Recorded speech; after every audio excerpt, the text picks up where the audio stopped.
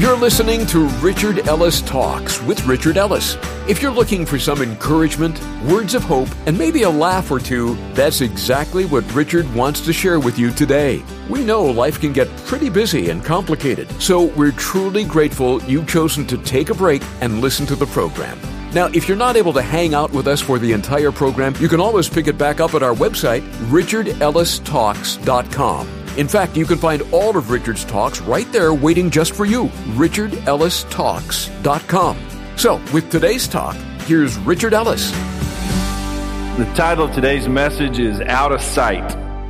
Turn to Matthew chapter 9. I'm going to read you a couple of stories about Jesus and some blind people, and then we're going to look at some other passages in ways that sometimes we're out of sight, and sometimes, all the time, God is out of sight. Let's start in Matthew chapter 9. Matthew 9:27 and following. It says, when Jesus departed from there, two blind men followed him, crying out and saying, Son of David, have mercy on us. Now you say, well, they followed him. Imagine you're two blind guys, you're blind. So you think, well, following somebody would be easy. You could see Jesus, maybe you could follow him. They can't see him, but they are following him, listening to the crowd, maybe where it's going. And as they keep following Jesus, they are crying out, Son of David, have mercy on us. And when he had come into the house, and they're screaming out, and Jesus keeps moving. And when he had come into the house, the blind men came to him, and Jesus said to them, probably one of the most bizarre things you're ever going to read in the Bible. You got two blind guys, they've been screaming. It's not like he didn't know they're back there, I wouldn't think. Son of David, have mercy on us. That he finally gets to his house, he goes in, these guys come on in, and Jesus said to them, do you believe that I am able to do this? And they said to him, yes, Lord. Then he touched their eyes, saying, according to your faith, let it be to you. And their eyes were open, and Jesus sternly warned them, saying, see that no one knows it. Now, how are you going to be blind and not tell anybody if you've been healed, number one? But look at this little phrase here, according to your faith, let it be to you. Now, that puts a lot of onus on these blind guys.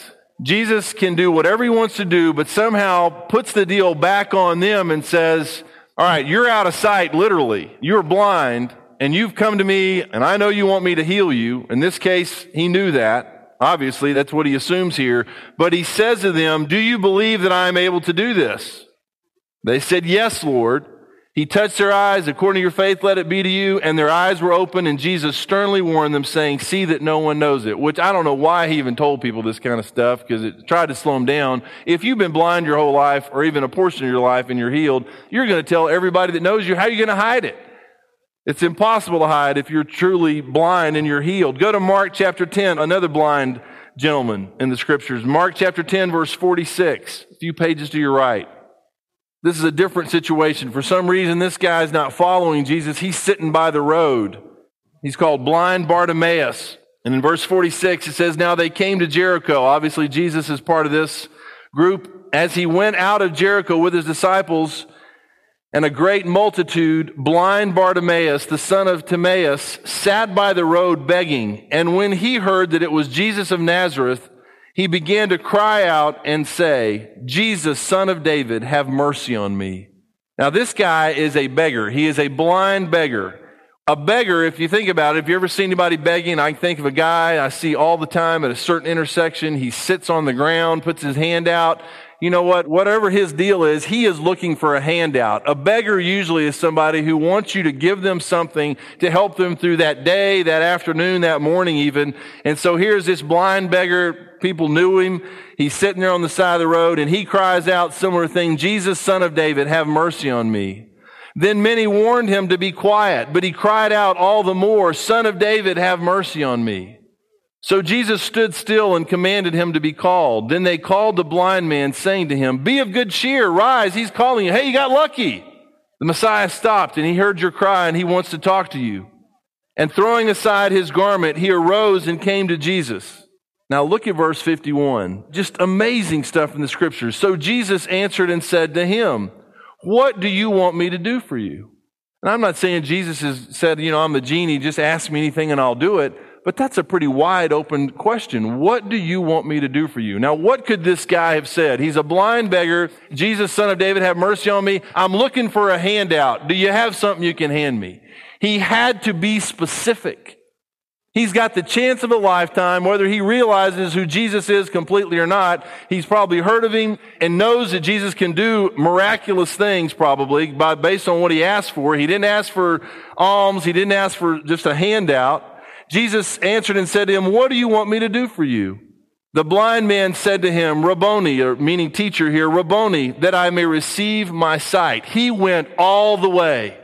The number one problem he had, he went straight at Jesus and said specifically, "that I may receive my sight."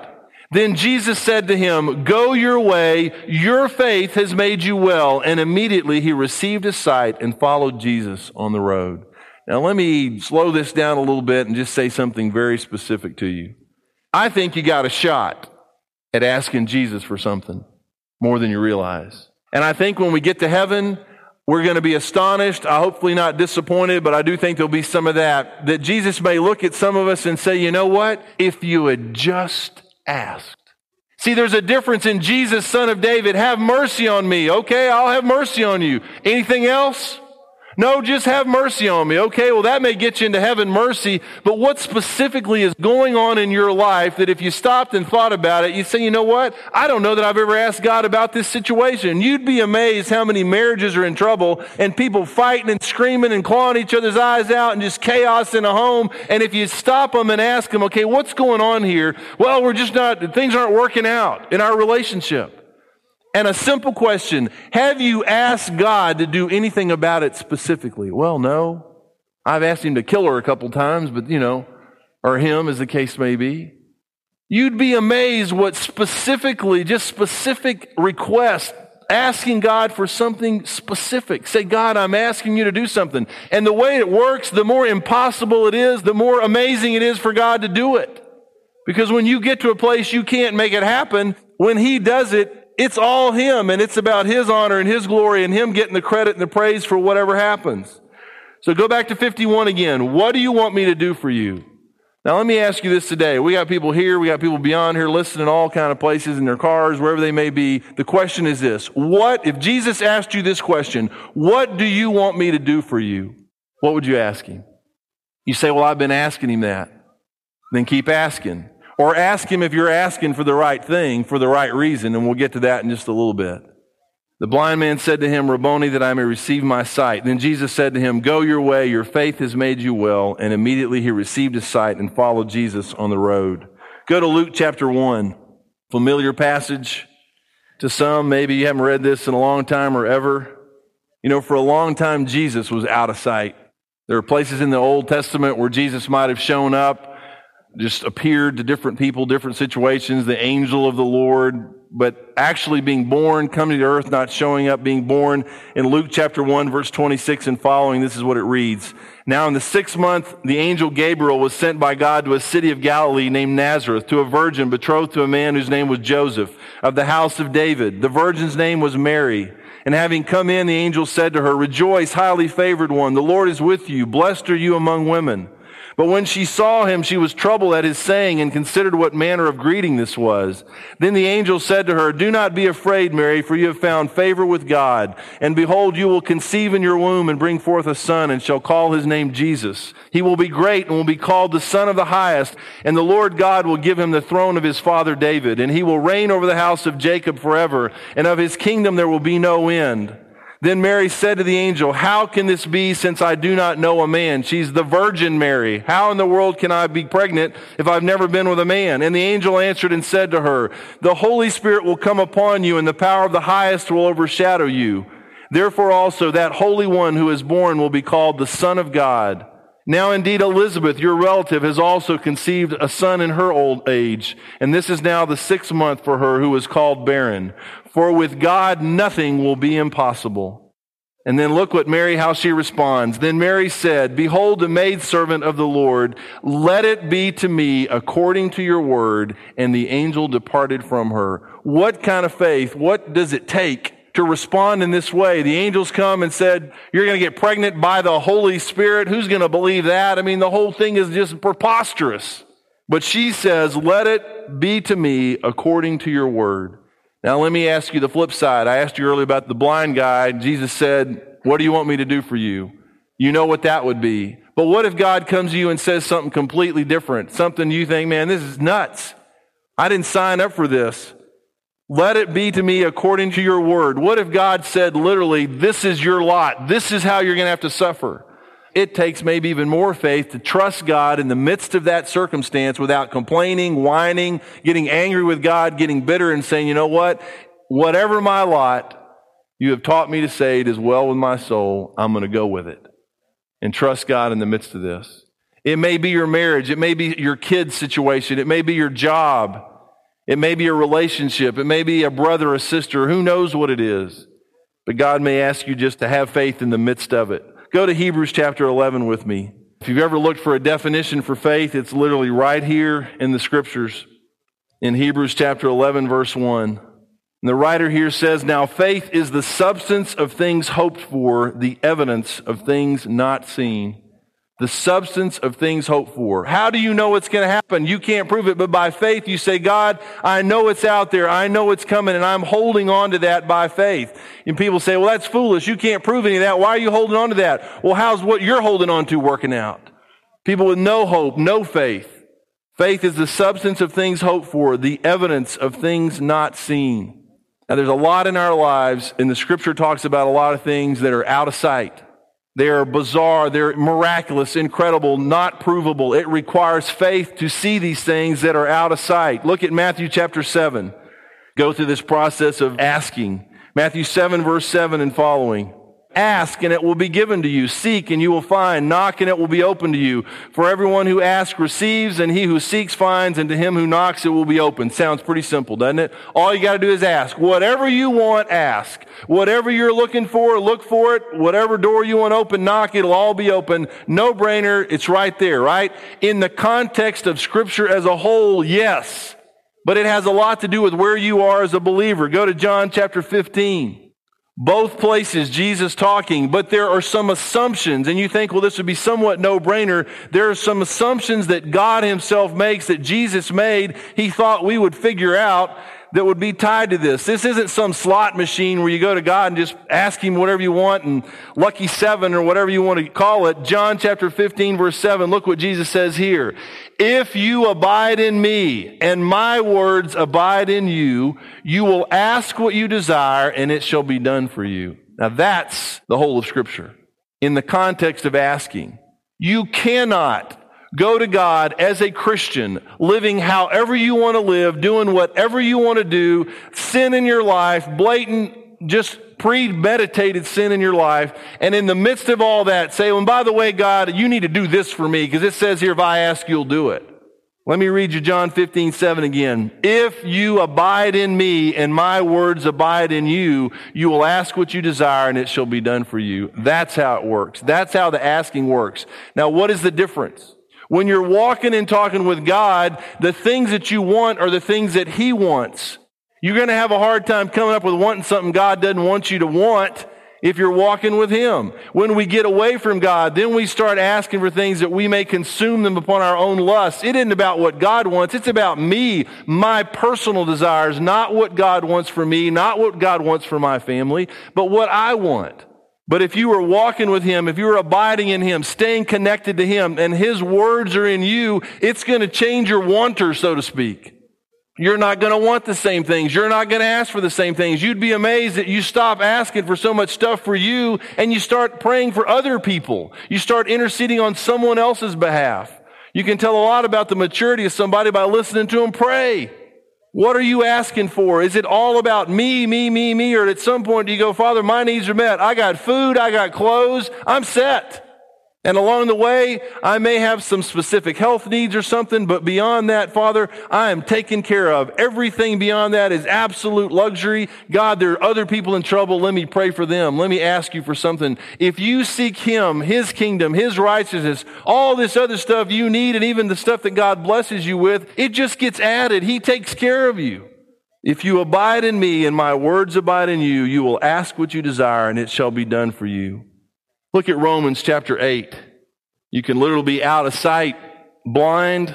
Jesus was out of sight till he showed up, born of a virgin. Somebody else who's out of sight's the Holy Spirit. But you talk about somebody who can be seen, though they're not seen, manifest the consequences, the result of who he is. Romans 8:24, for we were saved in this hope, but hope that is seen is not hope. For why does one still hope for what he sees? If you hope you get a bicycle for Christmas, you're a kid, you hope you get a bicycle for Christmas, and on December the 6th, your mom and dad hand you a bicycle, you're not hoping for anything, you got it. Okay? So hope that is seen is not hope. It doesn't require faith that when you've got something that you were believing for, it's already there. For why does one still hope for what he sees? But if we hope for what we do not see, we eagerly wait for it with perseverance. What are you waiting for? What are you hoping for? For some people, it's health. For some people, it's a loved one to be saved. And if it's already done, you don't ask God to save somebody who's already saved. It's a done deal. But when it's not happened yet, you hope, you pray in faith, believing that one day that'll come to pass. Maybe it's your marriage that's in trouble, and you're believing that God's going to change something. If it's already changed, you stop asking. You start praising Him and thanking Him at that point, because it's a done deal. But if it hasn't happened yet, if we hope for what we do not see, we eagerly wait for it with perseverance. So you have to hang in there. You have to hold on. You have to be patient. You have to persevere, and it requires faith to do any of that. Look at the next verse, 28. Likewise, the Spirit also helps in our weaknesses. For we do not know what we should pray for as we ought, but the Spirit Himself makes intercession for us with groanings which cannot be uttered. Now He who searches the hearts knows what the mind of the Spirit is, because He makes intercession for the saints according to the will of God. Now I want to camp out here on verse 27 for just a minute. You say, okay, then I'm not just supposed to ask for whatever. It's about me abiding in Him and His Word abiding in me, and then I'll ask what I desire and it will be done unto me. So if I get connected to God right, then it's all going to work out. I'm not going to ask for stuff that I'm not supposed to have anyway. All right, you're getting there then. How do you know what to pray? You know what? I don't know how to pray. So what do? I got some help. Verse 27, He's talking about the Holy Spirit. He who searches the hearts knows what the mind of the Spirit is, because He makes intercession for the saints according to the will of God. So the Father knows what the Spirit knows what the Father's thinking. They're connected, and the Spirit lives in you. So sometimes you're moaning and groaning, not in a complaining way, but just, Father, I don't know what I'm praying, but I know the Holy Spirit is praying through me, and all I want is your will. And He knows He makes intercession for the saints according to the will of God. So pray through me that your will would be done. That's all I'm after. That's all I'm interested in. And that's what happens. Something in your own life may be out of sight. Something that you need, a situation, a relationship.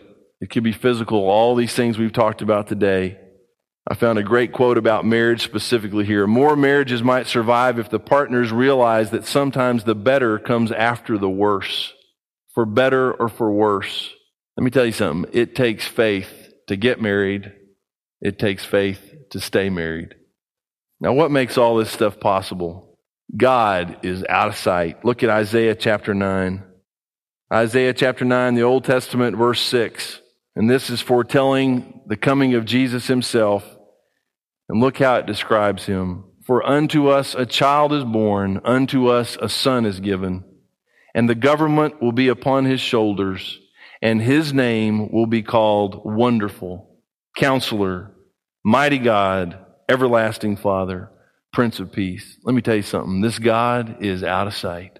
He is so far above anything you could ever even begin to imagine. And what makes all of this hold together and all of this possible is that though He is out of sight, literally to us, we have never seen Him, beheld Him, touched Him. He is amazing. He is awesome. He is wonderful, Counselor, Mighty God, Everlasting Father, Prince of Peace, and even more than that. Go over to 1 Corinthians chapter 13 in the New Testament. 1 Corinthians 13, verse 12. Though God is out of sight, though Jesus is out of sight, some people saw Him. Most of us, unless you're an unusual case, have not. 1 Corinthians 13, 12, in the midst of this love chapter, Paul says here, now we see in a mirror dimly or darkly, you may have there, but then face to face. Now I know in part, but then I shall know, just as also I am known.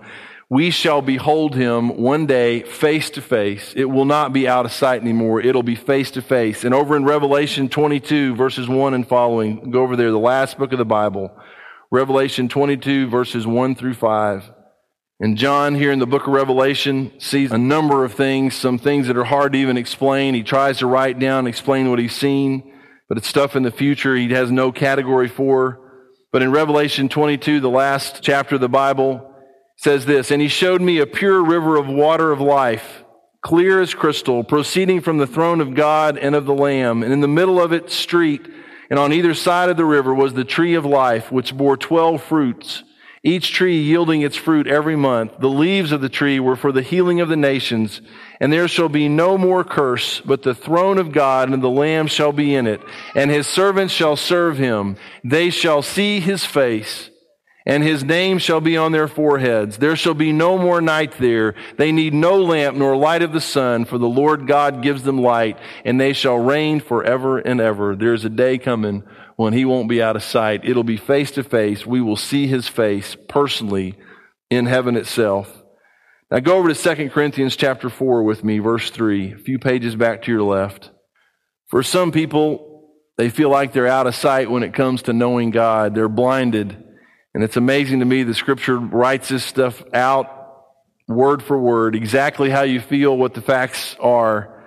And in 2 Corinthians 4, verses 3 and following, it says, "But even if our gospel is veiled, it is veiled to those who are perishing, whose minds the God of this age has blinded, who do not believe, lest the light of the gospel of the glory of Christ, who is the image of God, should shine on them. For we do not preach ourselves, but Christ Jesus the Lord, and ourselves your bondservants for Jesus' sake. For it is the God who commanded light to shine out of the darkness, who has shone in our hearts to give the light of the knowledge of the glory of God in the face of Jesus Christ." Literally, for some people, Jesus is out of sight in the sense that they are blinded. They can't see it. They cannot believe. And the reason is in verse 4 there, "Whose minds the God of this age has blinded, and do not believe, lest the light of the gospel of the glory of Christ, who is the image of God, should shine on them." And then down in verse 6 again, "God who commanded light to shine out of the darkness, who has shone in our hearts to give the light of the knowledge of the glory of God in the face of Jesus Christ." And this is a miraculous thing that happens. I've seen it happen. I cannot explain it. But there are moments and times, could be here today, maybe it happened this week or years ago in your own life, when you literally were out of sight. You were blinded to who God was and what he was doing, what he was about. And out of nowhere, it seems like the light came on and you could see. And that is the miracle of salvation, where God gives you even the faith to believe, the faith to receive this amazing gift of eternal life that he has offered. We'll get back to Richard in a moment to close out today's talk. But first, I want to share something about our program. Our mission is actually very simple: to take the planet. So it's our prayer that these daily talks from Richard aren't something you only hear and enjoy, but that they inspire you to share with others. Together, we can do this. The message of the gospel is something everyone needs to hear, and that's why it's such a priority to us. So join us in this important mission. Call us at 855-6-RICHARD to say you're in. Or you can get on board with us through our website, richardellistalks.com. Well, here's Richard with some closing thoughts for us. Let's pray together.